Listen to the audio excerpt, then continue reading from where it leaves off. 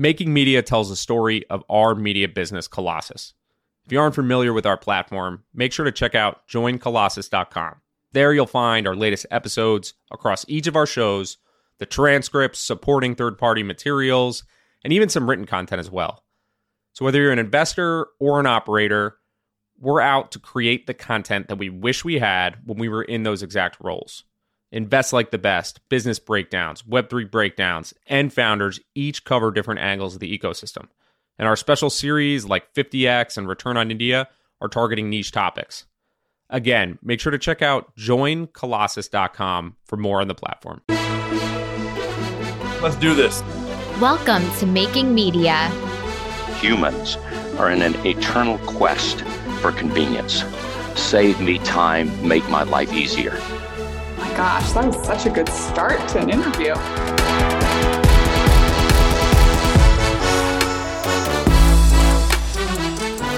Welcome back to Making Media. Our guest today is Peter Kafka.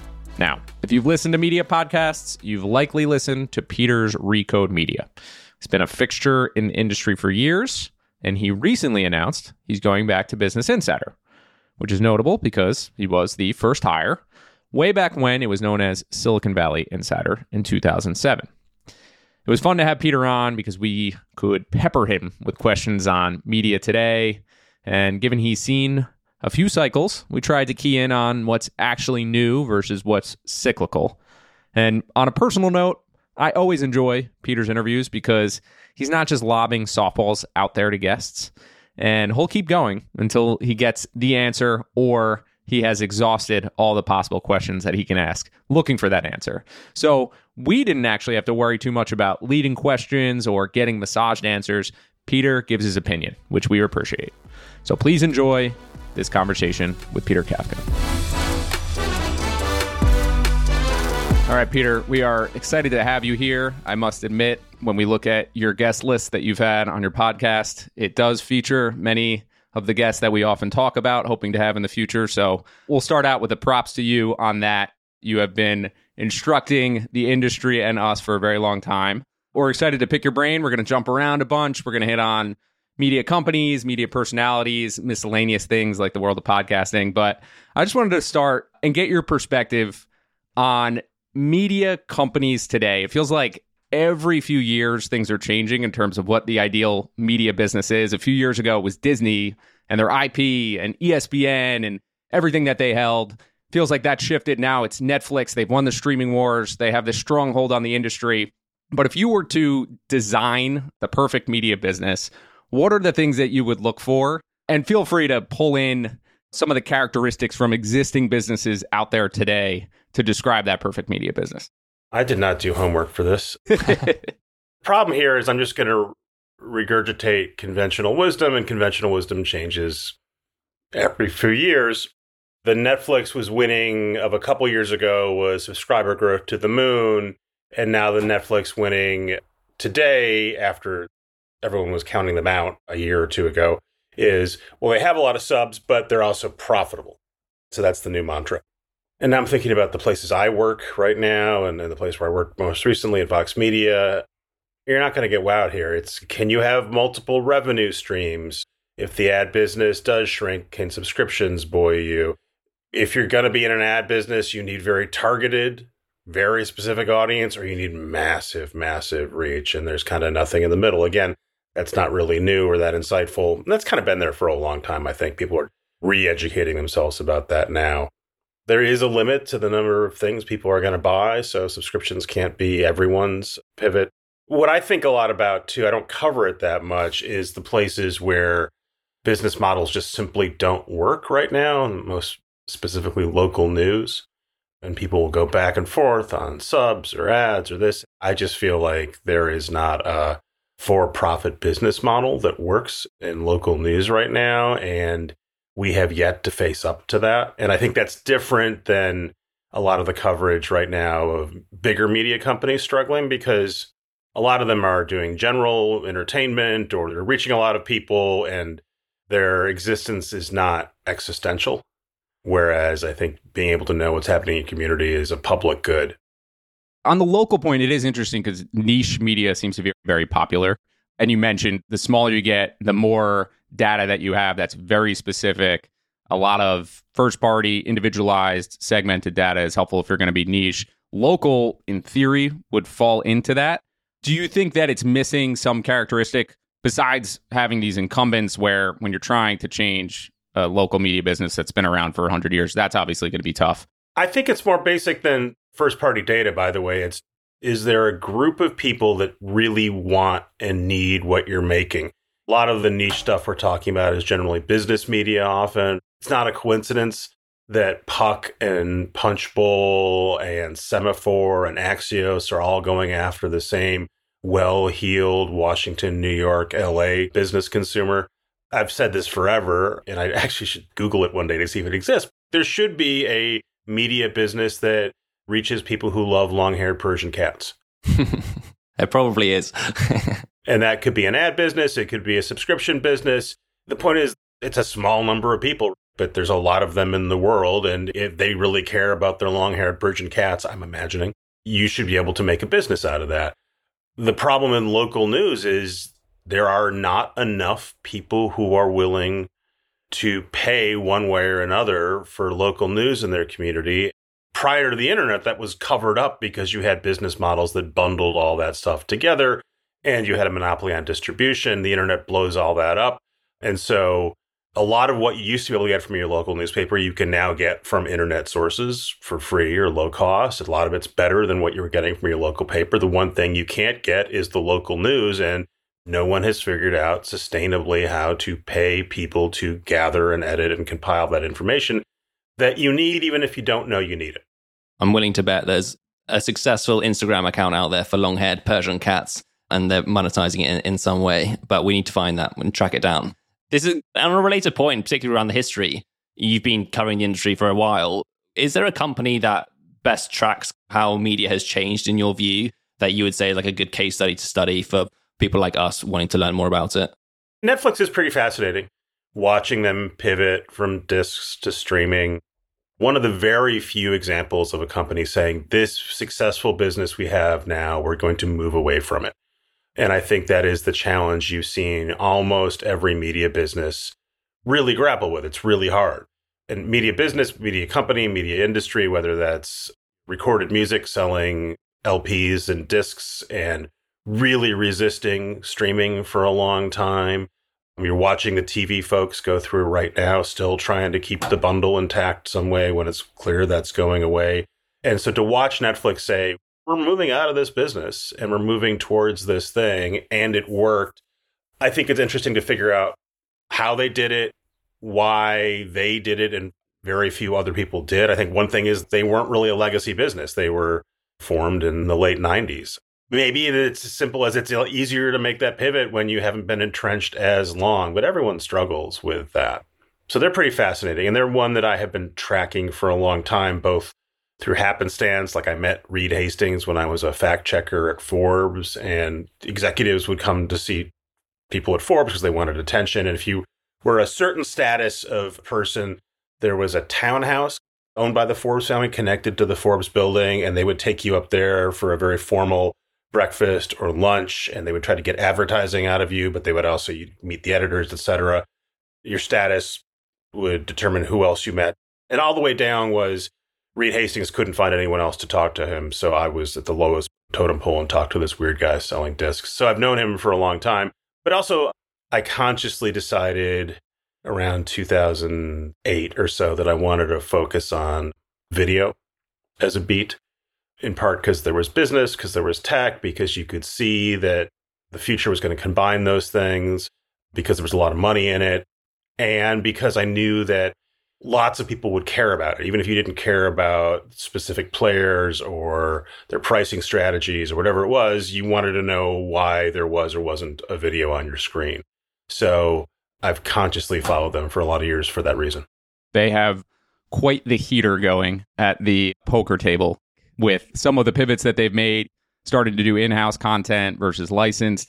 Early on, there was the risk with Blockbuster, but since then, they've really made the strategic moves that would make anybody blush. They're fully capable of screwing it up. Yes. I don't understand their video game strategy at all, but the truth is that could go to zero. And I don't think Wall Street is giving them any credit for it anyway, so they could just turn around one day and say, it didn't work. For years, I would interview Reed Hastings every couple of years on stage, or I'd see him get interviewed once a year on stage, and people would ask him all the same questions. When are you going to do ads? When are you going to do sports? No. And then the last couple of years, okay, we're doing both those things. So having the capacity to say we're completely changing this thing that we always said we were going to do is pretty interesting.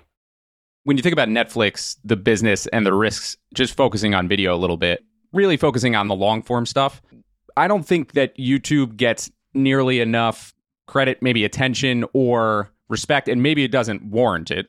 But as a threat to Netflix, Hollywood, anything, how credible do you think YouTube is as a threat? Do you think that more and more will happen on that platform? Do you think in the same way that things went directly to Netflix, or we saw people like David Fincher working directly with Netflix, that will happen on YouTube in the future? I don't think so. I think that's not the threat that YouTube will pose, and the threat that YouTube poses now. They're dramatically undercovered by my peers, and even still, when you talk to people in Hollywood, most people aren't spending time thinking about them. But if you know a kid, that's one of the major things they use to consume. I think there's some structural reasons why YouTube doesn't get covered so much. But anyway, it's a huge freaking business and doesn't get covered with nearly as much seriousness as it should. I think they did $9 billion last quarter, top line. They've created a cable TV business just kind of on the fly. I'm not really sure what the point of it is, but they were just able to spin that up, and they're now the fourth largest cable TV provider, essentially, in the US. They'll probably be number 3 pretty soon. Just enormous power financially, enormous power culturally, and you can still see people not fully getting it. They kind of know what Mr. Beast is, but they don't really get it, and who watches it. They certainly don't understand the more niche stuff. And still today, bringing your show to YouTube is considered still a step down if you were on TV. They are different worlds. You don't see people graduating from YouTube to television. There's an attempt to do that every couple of years. It doesn't work. I think they're the same audience. I think kids are watching YouTube and they're watching TV, but they expect different things from those things. So I don't think that you're going to see movies on YouTube. I think YouTube wanted that for a while. That was their effort. And I think they have figured out over time that they're a completely different product, and that's fine and incredibly powerful. I think I heard Mr. Beast once saying that people always ask me when I'm going to graduate off YouTube, and like, you don't understand. YouTube is my destination. All the YouTube folks say that. As we say this, he's going to do an Amazon show. We'll see how that works. It's reasonably skeptical to go, I don't know that your YouTube audience is going to come find you on Amazon, but we'll see. Do you think just on the undercovered part for YouTube, a large piece of it is just because it's part of Google? If it was a standalone business, then media analysts, if you like, would be much better covered. I think it's some of that. There's a structural part about it. It's a part of a business, so you can't really fully see it. But I think also it's just harder to get your head around if you come to YouTube because it's so personalized, because it's so algorithmic. Now, you could say the same thing about TikTok and Instagram. Those things, for whatever reason, have gotten a lot more coverage recently. I think it's harder to understand what people are consuming. I'm assuming that in some ways YouTube wants it that way. Easier to have a bunch of stuff, but also Mr. Beast is a huge star, but he's a tiny fraction of YouTube's audience. It's just a massive audience that everyone uses for everything, but for young people is a major staple of their diet. And I still think people have not figured that out. And when your podcast comes back to market, will that be on YouTube as well? Can we break that news? No, I mean, I think there will be some video, but it depends where it lands. Right now, it seems like you're supposed to put yourself on video for a podcast, and I understand the reasons for it. I do know from the people who are doing it, it's totally unclear whether, when it comes to like Instagram and TikTok clips, whether that is actually generating audience. And there is a cost to that. You do have to actually have someone operate the camera and make the video and all of that. Plus, you have to look at my face. I don't know. I've always appreciated the idea that podcast meant you and your guests don't have to get dressed. And the listener. I think it'll be video second. You said something interesting there, which is you're supposed to. And it feels like a lot of content in the past 10 years has just adjusted to what you're supposed to do, because those that are controlling distribution, whether it's Google with SEO or whether it's YouTube with the algorithm, even anything that's happening with podcasts, it's just you're trying to adjust because the control sits with these large players that control distribution. And maybe it's always been the case, but it feels different from New York Times and cable. where they really controlled things. And that was at least like a pure media entity. Am I overstating this massive shift where it seems like the dominant players have media as a associated business rather than the main thing is a pretty material shift in terms of how everything's being done? Some of the players are pure play media players. I think what you're talking about is the platform dependency. We need to do this because Google wants us to literally write our stories this way so they'll show up better in search. And I've been going through this since 2005 when I went to work at Forbes.com. And the most important person in our newsroom was not in editorial. She was part of the business side, and she was in charge of getting Yahoo.com to put our stories on the homepage. And that was kind of it. Like if we didn't get on Yahoo's homepage and then there's MSN and AOL lower below that, the story didn't move. And right now we're in a period where every media operator says, oh, we can't be dependent on the platforms anymore. We've gone through this way too many times. We were going to work with Facebook, and Facebook literally paid us to make live video, and they pivoted out of that, and Facebook was going to partner with us, and who knows. So everyone now says, oh, we have to own our own platforms. And that's my job right now at Business Insider, is to write for the homepage audience specifically. And so everyone has a version of that both sounds reasonable, probably a little too late to pick up on that for a lot of folks. Very hard to pull off for a lot of folks. It's one thing to say, you should come to our homepage. And the reality is most people aren't going to come to your homepage. They're going to find your content through a side door. They're still going to get it through a distributor. So you're going to have to live with some kind of dependency or codependency with a distributor. By the way, that existed in the old days. The cable networks needed the cable carriers to put them through. But it seems more acute now. Obviously, it's not like for like with streaming, but there feels like there's some similarities to where things were being licensed. Then it decided that everybody was going to stream and not be dependent on others benefiting from streaming. Do we end up at the same result where 3 years from now, most people decide that was a bad idea to shift all of this focus towards making our website the destination or something along those lines? I mean, I don't know what their options are. That is the beauty, by the way, of the subscription model, is you and the person who's giving you money have made an agreement that they like what you're making and you're going to make more of it and they're going to give you money to do it. And there's downsides to that, but that's a pretty virtuous cycle. There's always going to be fads in business thinking. And a lot of right now, the issue with streaming is that Wall Street now cares about profits and not growth. And that's pretty independent of the business models. Has as much to do with inflation rates and stuff. You can't really control for that. And there's also just a herd mentality, and people do one thing because it's the other. And a year ago, 2 years ago, I was having earnest conversations about Web3 and what that meant, and no one knew. But you couldn't dismiss it because it was real, and now you would never talk about it again. So there's always going to be some thing that looks smart. I don't know if you've heard of AI. Yes. In terms of the homepage problem that you referenced, and then subscriptions more generally, kind of makes me think of the New York Times, which I guess has pulled both of those off to the best extent of any of the legacy media businesses. What are your reflections when you think about that business? I know you've talked to all the important people there. What did they really get right that other people didn't? We were talking about Netflix making that pivot, and they pivoted from an ad-based business to a subscription-based business. One thing that's useful to think about with them is that was a legacy company that really did have a model it was wedded to. It was a difficult change for them to make. And that they made it when they were in a real low point. In 2008, post the financial crisis, Great Recession, there were real smart people saying, I think the New York Times may be doomed. They were being provocative, but they were also saying it could go out of business. And it wasn't a crazy proposition to think about. They had to take a high interest loan to stay afloat. And I remember when they moved to the subscription model, there was a lot of internal worry that this wasn't going to work. A lot of the writers and editors I talked to worried that it wasn't going to work. So there was real doubt about it. It has worked, but they're kind of a one-of-one, massive scale subscription model in news. I don't know how many other lessons we can take from it. It's not a straight line, I guess is what I'm saying. Is it some thing about the market being kind of winner take all at that scale, and then everyone else has to fight for a niche? Or would that be the wrong takeaway? No, I think that's right. They are the only subscription mass market news product in the world, I think. Definitely in the US. The Wall Street Journal is second, I believe. But they're really targeting a business audience.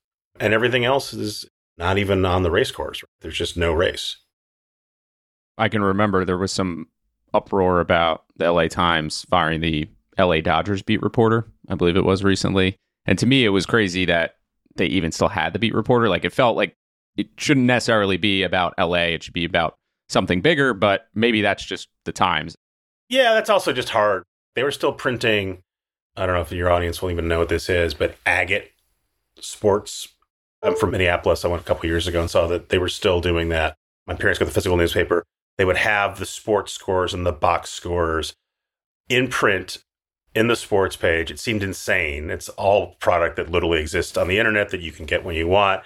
And there is an audience that is buying that paper because they want that thing in there, and you still have to supply it. And you could say, we're not going to do that anymore. We're going to put our resources on something else. But that means those people who are still paying you are going to drop off, and no one feels confident about doing that.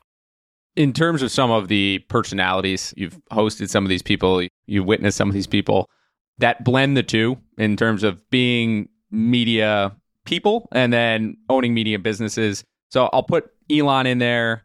I'll put someone like Bill Simmons in there, even a Portnoy. Is that the more common outcome here, where in order to build something new, it does have to be attached to the individual? Are these going to be born out of just traditional business people hiring their content people again, ever?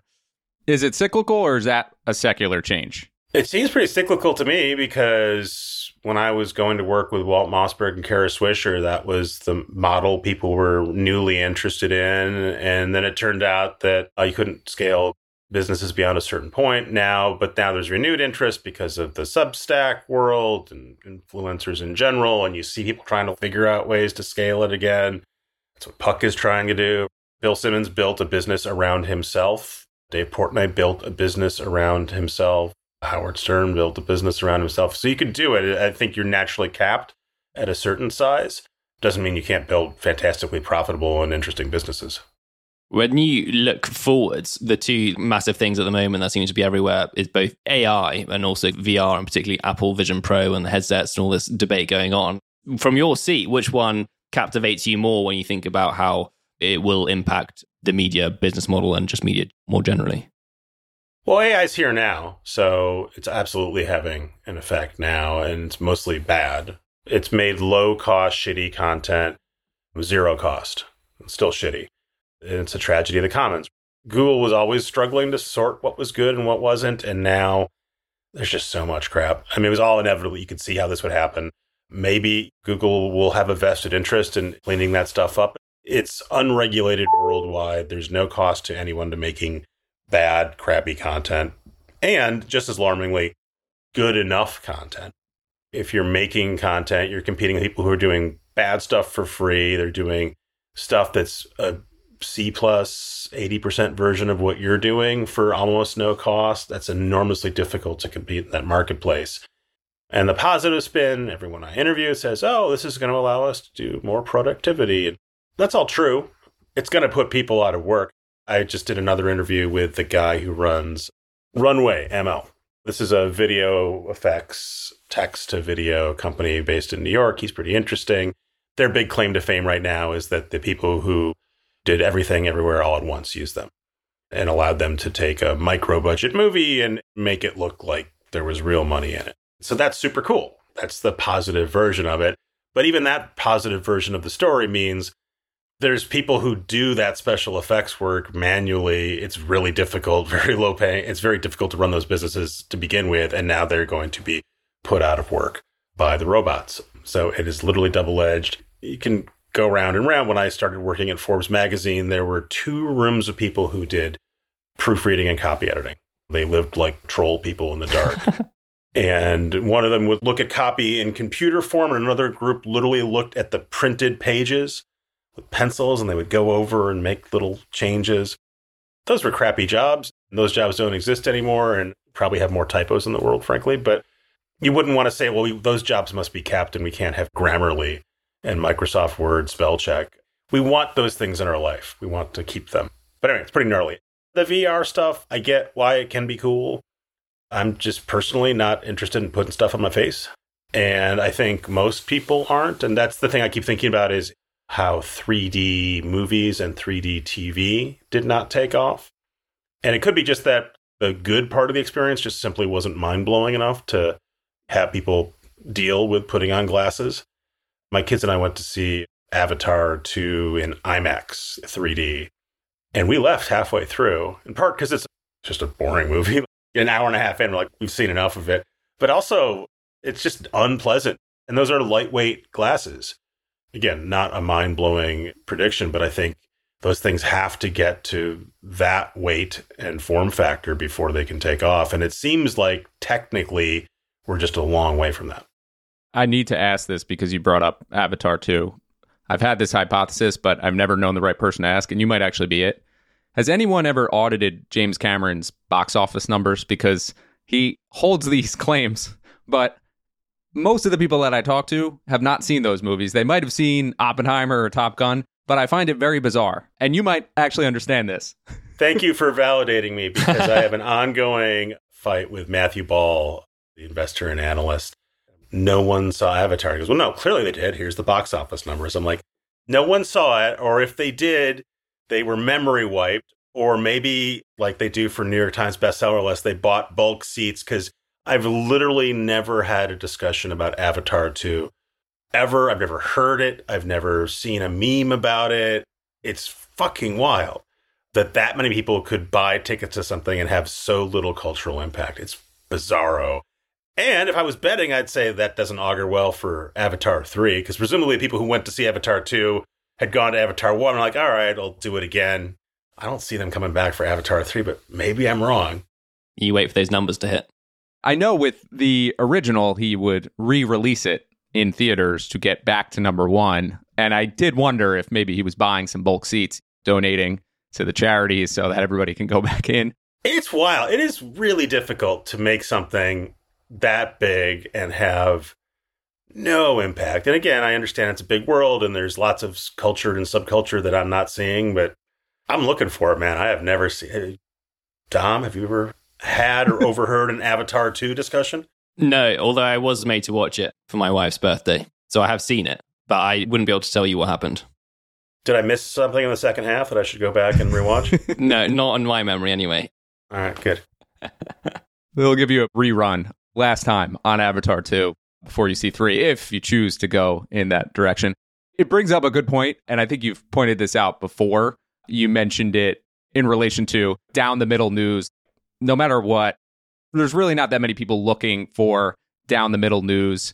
And sometimes I think that the media can misperceive what people actually care about. You've actually had a few instances where you've mentioned this across interviews. How much do you think that the pulse of what we hear from media actually matches the reality? And I'm not getting into like the mainstream media brainwash thing. You've referenced with Bill Simmons, they're covering shows like Succession, which aren't really that huge relative to something like Big Bang Theory. And there's this disconnect. And how rampant do you think that is across the industry? I think it's pretty common. I mean, I think that's cable news in general. Oh, Fox News, this very small audiences for Fox News and any cable news. And Fox News is the biggest, but it's just not that many people watching the show on any given night and watching their broadcast on any given night. But you can get that audience that cares about it to come back, so you program for it. And then your worldview becomes skewed by audience capture, is the fancy way of saying it. So you're programming for that audience. It's not a bad thing, by the way, because it just means you're running a successful business. The New York Times version of that is, it's older, liberal, rich people are the New York Times core audience. And so that is who they're writing for by default, whether or not they're thinking about that. If you listen to Bill Simmons, you think everyone loves NBA basketball. They don't. He loves it, and the audience that cares about NBA basketball listens to him, and that's what they make. Their culture shows, same thing. They don't even pretend to like cover Big Bang Theory, or I think they're doing a little bit of Yellowstone.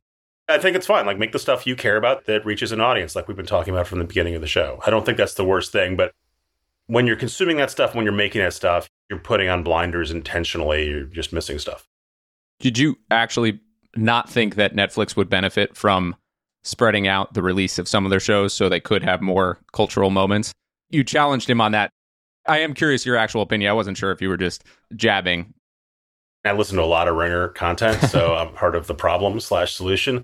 But there's a lot of like, the discourse says this, the discourse says that. They're talking about a narrow slice of people. It starts with them. I asked also Bill Simmons about paying attention to metrics, and he acted as if that was something they never did. I'm like, of course you do.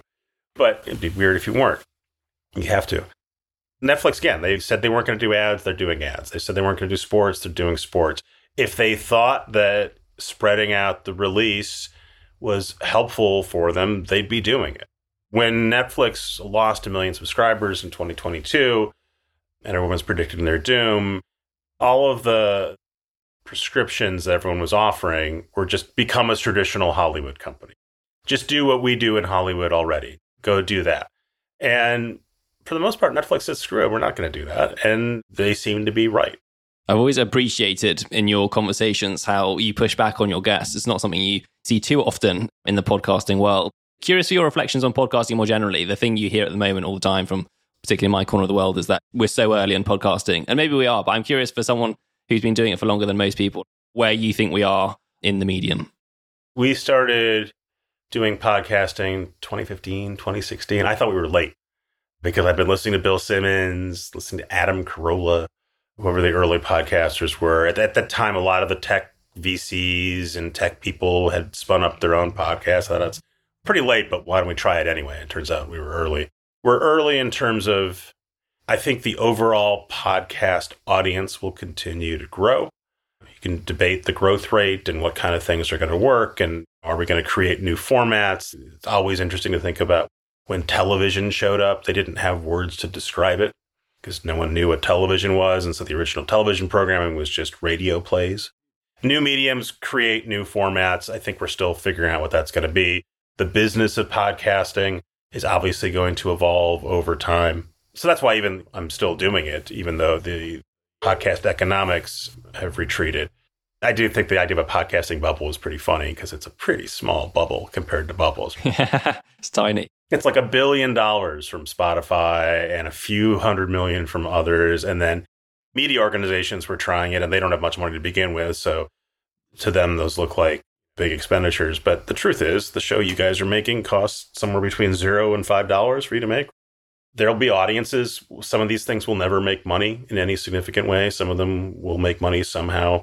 I do think that there is something particular about the podcasting format. Audiences really appreciate the personal connection. It means something to them. Definitely means something to me, the people I listen to. It's why I'm spending money on 2 podcasts that are free just because I like the creators and want them to make more. There's a lot of self-satisfied people saying, I told you podcasting was a fad, but I don't think it's a fad. It's not the earliest days. We've been doing it for a while, but I just think there's going to be some sort of equilibrium between cost and market and revenue that we're going to figure out. One of the biggest surprises to me is who is listening and then how much you hear from them and the caliber of person. Everybody's equal in some senses, but important people listening that will then follow up with you. That is a huge benefit to me. It's hard to put value on that. You're not going to do that forever, but it opens doors. It does a lot of things. For you, been in media for a while, different mediums, writing versus that. Is that a noticeable thing? And do you put much value on that? There's definitely people that you want to talk to that don't want to do a podcast. That's fine. It's a reasonable. Typically, the best stuff comes out. It's really frustrating. It's one of the reasons I often think about the limits of what I do journalistically in podcasting, because the best case scenario is you have someone who's candid and forthcoming and telling you an engaging story. It's still only their version of the story. And one way of doing responsible journalism is to synthesize a bunch of different perspectives and try to put forward your own. News versus entertainment's strain. And then I also think about the fact that that person has a heavy accent. It's going to be difficult to have a conversation with them. You end up with a narrower slice of the world than I would like. And same thing with the conference business. Who is good on stage? Who's willing to come on stage? Who wants to come on stage but sucks? All of those mean that you're not holding up a mirror to society. You're holding up a pinhole kaleidoscope thingy. When you approach an interview at a conference on stage versus a podcast interview, do you approach them differently or exactly the same? On a stage, they are performing for an audience. Sometimes they're very cognizant of that and they will play to the audience, and that can be great. Sometimes I find that on stage, it's much harder to ask someone a difficult question because they can just filibuster an answer. I used to ask people the same question over and over if they weren't answering, and now I'll do it maybe twice. I do feel like podcasting format, because you're taking the audience out of it, it allows for the possibility of a deeper conversation. I don't mind having an awkward pause, too. I'm more apt to ask the person the question a second or third time on a podcast than live. And the flip side is live can have electricity and all of that. They're also pretty similar in the end. You have this style, which I really enjoy, where, as you say, you'll push back or you'll ask the same question. Have you had many instances where they lose it or give you even less as the conversation goes on? Jim Everett moments. Yeah. Yeah, no, I've not been attacked on stage. I did an interview with Vince McMahon. I did a wrestling story for Forbes years ago, and wrestling was at one of its peaks. And at the same time, he had publicly acknowledged that he was doing steroids. My story was about the economics of wrestling. And he obviously was not ready for me to ask him about how it worked and how the money was distributed to the talent. And I remember thinking that he really might hit me, but he didn't. And his daughter gave me a ride to the Amtrak. It was great. It's rare that you find someone, especially running a company, who hasn't been coached or prepped in some way. The tension of this kind of work is you want people who are interesting and tell good stories, but you don't want them to be overly polished and scripted. It's the book tour issue, too. You get somebody on those, and how different is the conversation going to be? With WWE, to me, this is another interesting one, putting aside Vince's issues over the years. They actually seem like they were way ahead of the curve on a few of the media things. They started their own streaming service very early on, did some creative stuff, then got out of the streaming business, what seemed like at the top, did licensing deals. Why doesn't it get talked about in more of the iconic case study status? It is a weird company. 100%, yes. For starters. And there was definitely like, oh, they're pioneers in streaming. But then it turned out they couldn't make that streaming business work. They were basically doing their own Netflix for a while. Because it's wrestling. It's not football. Maybe I overstated their success on the streaming side of things. By the way, I'm shocked that Bill Simmons spends as much time talking about wrestling as he does. And I felt very vindicated. He did an interview with Larry David. Larry David said, what are you doing? That's great. It's fake. Doesn't everybody know? Yeah, it's always good when the tables get turned on those things. I'm doing a little bit of a round table here, but another media role that I think is interesting, but I'm not sure what place it still has. And I'll use Casey Bloys from HBO as the poster child for somebody who seems to have a magic touch with curating great content, great series, or at least he has the reputation for doing that. How much does that role matter in the future? It's even hard to quantify whether that's a real skill or not. But when you think about someone like that, you know him, you've spoken to him. HBO always had this reputation, but does that matter as much in the future? Yeah, HBO may be 101 there because those people, they kind of exist in other movie studios, but they're certainly not name brands. The music business, none of the people who are running the big labels are musicians, or if they are musicians, it's not relevant to what they do. And none of them are guys who like went to the club and found the next Rihanna.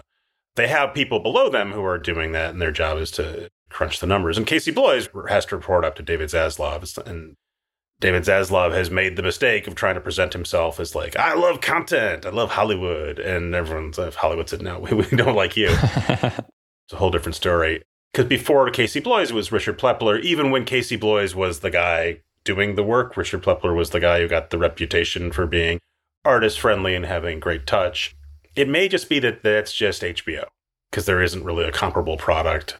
I do think there are still a lot of creative leaders at various companies that really excel, and the product works starting with them. So New York Magazine, owned by Vox Media, my former employer, was run by Adam Moss for a long time. The idea of magazine celebrity editors, that was a big thing. That era is gone. Anna Wintour and David Remnick. Anna's running all of Condé, but really she's Vogue. Kind of the last two remnants of that. Adam Moss ran New York Magazine, did a really good job of it. He was one of those well-known, beloved guys. David Haskell came in. Now I'm no longer employed by Vox Media, so I don't have to worry about kissing up, but I just think he does an amazing job at creating a product that's aimed at New York, but also has a national imprint, that has real investigative journalism, really smart culture stuff, has the ability to create cultural memes. Nepo Baby, that's them. They've done a bunch of that stuff, and That's David and the team he has put in around him. And I think those exist in other media companies as well. I'll call them gatekeepers as well, even though I was focused on their taste and what they can do. Are they any less powerful today? And does the algorithm hurt that at all, where you want to be big, you're not really focused on impressing them, you're focused on impressing an algo and hopefully getting picked up? Do you think that's too dystopian of me to say that? A less charged way of saying is success is much easier to measure in a lot of ways than it used to be. There's a lot of stuff where you go, it must be working, and no one ever looked too closely at what the numbers were, and now the numbers are front and center. And Ted Sarandos cannot come back to Netflix shareholders year after year and saying, I know it looks like no one's watching our shows, but we really have done some amazing quality work here. It's all out in the open. And that's one of the stressors you hear from Hollywood with Netflix. Like, they're too mainstream, their taste isn't good. The audience likes what they're making, is the retort to that.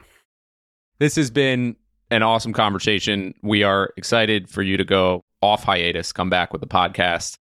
Any idea of when that's going to be? I think I should have some news sooner than later. How's that for a non-answer? You've been in media, I can tell. Yeah. This has been fun, Peter. Thank you for sharing the knowledge. And everybody, if you haven't checked out Peter's podcast, please do it. Lots of good stuff in the archives. Yeah, when it's available. Thank you. See ya. I like the fact that he doesn't like your favorite film, The Killer. I know I'm at a consensus. That's fine. I will hold my opinion strong. You're on that block, are you? Absolutely. We actually got through quite a bit of movie content there. Like the Avatar discussion. Splice that up, put that on Twitter. Let the world see it. I think I remember him having this back and forth with Matthew Ball. I hate when I can't reference those things, but I am with him. Their conspiracy Matt is saying there's something going on there. Juicing the numbers. I should probably be careful of what I look for, but something tells me some funny business happening in the box office numbers. Maybe that's why he lives in a dark corner of New Zealand somewhere, as far away as possible from everyone. We're going to find out. There's a bunch of theaters there. And he just replays it, and the ticket sales. I guess there's the numbers, though. Someone has to fund the ticket sales. This would be a great investigative journalism report, so maybe I'll do it. Yeah, we can down tools on the podcast. There's no benefit to me going at Cameron. He makes some good stuff. If my wife's listening to this, which she probably won't be, but I'd like to clarify, I did actually enjoy our evening watching the film. It was not a bad film. I didn't come away thinking, that was a waste of time. It's just long, and I have an issue with long films. It was good enough. I love Peter because, as advertised, he challenges his guests when he's a host, and he's not afraid of sharing takes, having opinions. He was talking about who makes for good podcast guests and who's for bad. He has designed himself as a very good podcast guest, I would say. We kind of knew that coming in, because when he's hosting people as well, like we talked about, he's not afraid to challenge them, and they'll say something, he'll be like, but that's obvious, isn't it? Or he'll say something like, are you sure? Which I really appreciate. I don't think there's enough of that. And maybe we're part of the problem, but I always enjoy listening to his podcast. I was saying this to you before we spoke to Peter. In some ways, his podcast has done what we're trying to do. He's talked to all the people in the media world that you'd want to have on a podcast. There are slightly different angles to what we do and what he does. It's almost like a little cheat sheet for us to talk to him, get all the lessons from all the people that he's interviewed, and then share them with you all. I would say he does have a list that makes me jealous. We'll get there, don't worry. We could challenge guests more if we do it. I think we tend to cut those parts. And I probably do it maybe more than you. I'm definitely not the good one on that side of things. But no, it was a pleasant conversation. I could ask him a bunch of questions. Most of them would probably have to be off the record, but a ton of questions that I could ask him about. I think he's right about YouTube just not getting enough coverage. I was interested to hear that he doesn't think it'll ever really be a direct competitor or comp for Hollywood and Netflix and stuff. But it was interesting to hear. And this is like back in the investing world as well. People wouldn't cover a stock because the way that they thought it worked just didn't fit the model. Whereas the reality of how the kids on Snapchat, 45-year-old portfolio manager, has no idea how Snapchat is actually used. And that's probably a really bad example. But that thinking of, I don't use it, so it can't be good. And there must be some element of that as well. That was like the Overstock.com or like eBay for a period of time where coastal elites could never imagine using those websites to buy anything, but the same people that are watching The Big Bang Theory are using those, and that's actually a very large percentage of the world, or of the US at the very least. I think you're right on that. It was a fun one. Are you a Big Bang Theory fan? No. That's strong. Not a sitcom guy. At all? Yeah. Friends? Wow. Is this just a bit or is this real life? It's all real life. There are no bits. My point more being, I'm wondering whether you say that because you don't want to be part of the popular crowd. It's a stance you're taking not because of the content, but because of... Oh, because I'm trying to be contrarian? Where it puts you, yeah. I love sports. I love football. You pick and choose your battles. Some things I like that everybody likes. Other things I like that nobody likes. Fair enough. And that's fine. You're entitled to those opinions as well. Yeah. Why? Sitcom person over there? I actually haven't watched The Big Bang Theory for a long time. I think it's stopped, isn't it? But I did go through a phase. You did watch it? Yeah, I watched a lot of it. I really enjoyed it. Oh, you really enjoyed it? Yeah, I think so. Yeah. Are you not allowed to say that? Does that stereotype me as a certain type of person? I just want this recording. You have to send it over. You can't edit this. I just need to have it. Whether or not this part you're willing to have it go live, I am definitely getting access to this. That's all I'm going to say. I'll leave it there. You know, when you're the part of the joke, but you're not quite sure what the joke is. That's exactly what's happening here. Can't comment. But I can see it written on your face. No comment. No comment at all. All right, bringing it back to Peter. I thoroughly enjoyed that. He was very pleasant to talk to. I don't have a lot to add. I think Peter, his conversation covered the most of it. Yeah, this debrief was beneficial for a few reasons, but not most of them related to Peter. So, yeah, we're good. Yeah, I think we can just shut this down and burn the floppy disk or whatever this is on. And I'll see you all next week. Or maybe I won't. Amen. I don't know. I'll be somewhere else. All right. Later, team.